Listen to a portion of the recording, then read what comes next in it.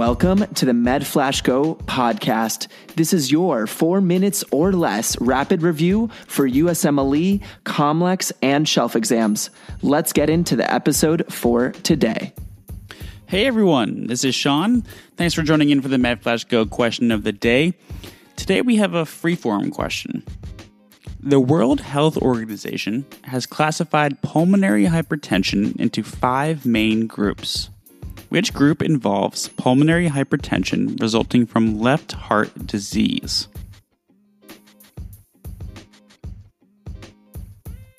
That's going to be class 2. Now remember, the most common cause of right heart failure is going to be left heart failure.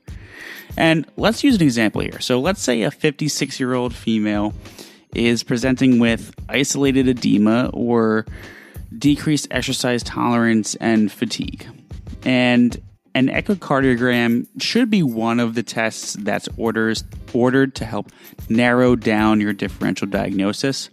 And the echo can estimate, keyword here, estimate, pulmonary artery systolic pressure, as well as the tricuspid regurgitant velocity.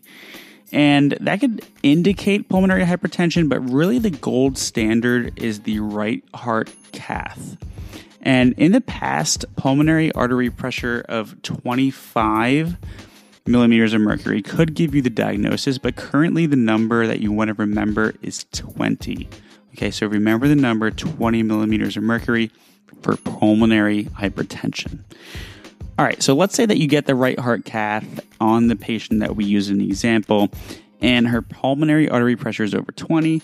What do you do next? And here you really have to know all the classes of pulmonary hypertension. And what you do next is actually a VQ scan. So it's a perfusion scan. And why do you do that? You have to rule out class 4, which is the thromboembolic class, okay? I mean, that's really just the most dangerous form of pulmonary hypertension. You really want to watch out for class 4. Okay, so really we covered some good points here today. Remember that class 2 pulmonary hypertension is due to left heart disease.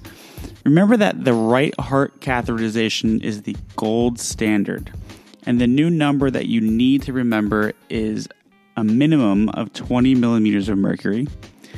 Lastly, you must get a VQ scan once the diagnosis of pulmonary hypertension is made to rule out class 4 thromboembolic causes. Okay, that should get you through most pimping by your superiors. So that didn't cover all of pulmonary hypertension, so look out for more on this topic in the future. Thanks again for joining in to the MedFlash Go podcast. See you next time.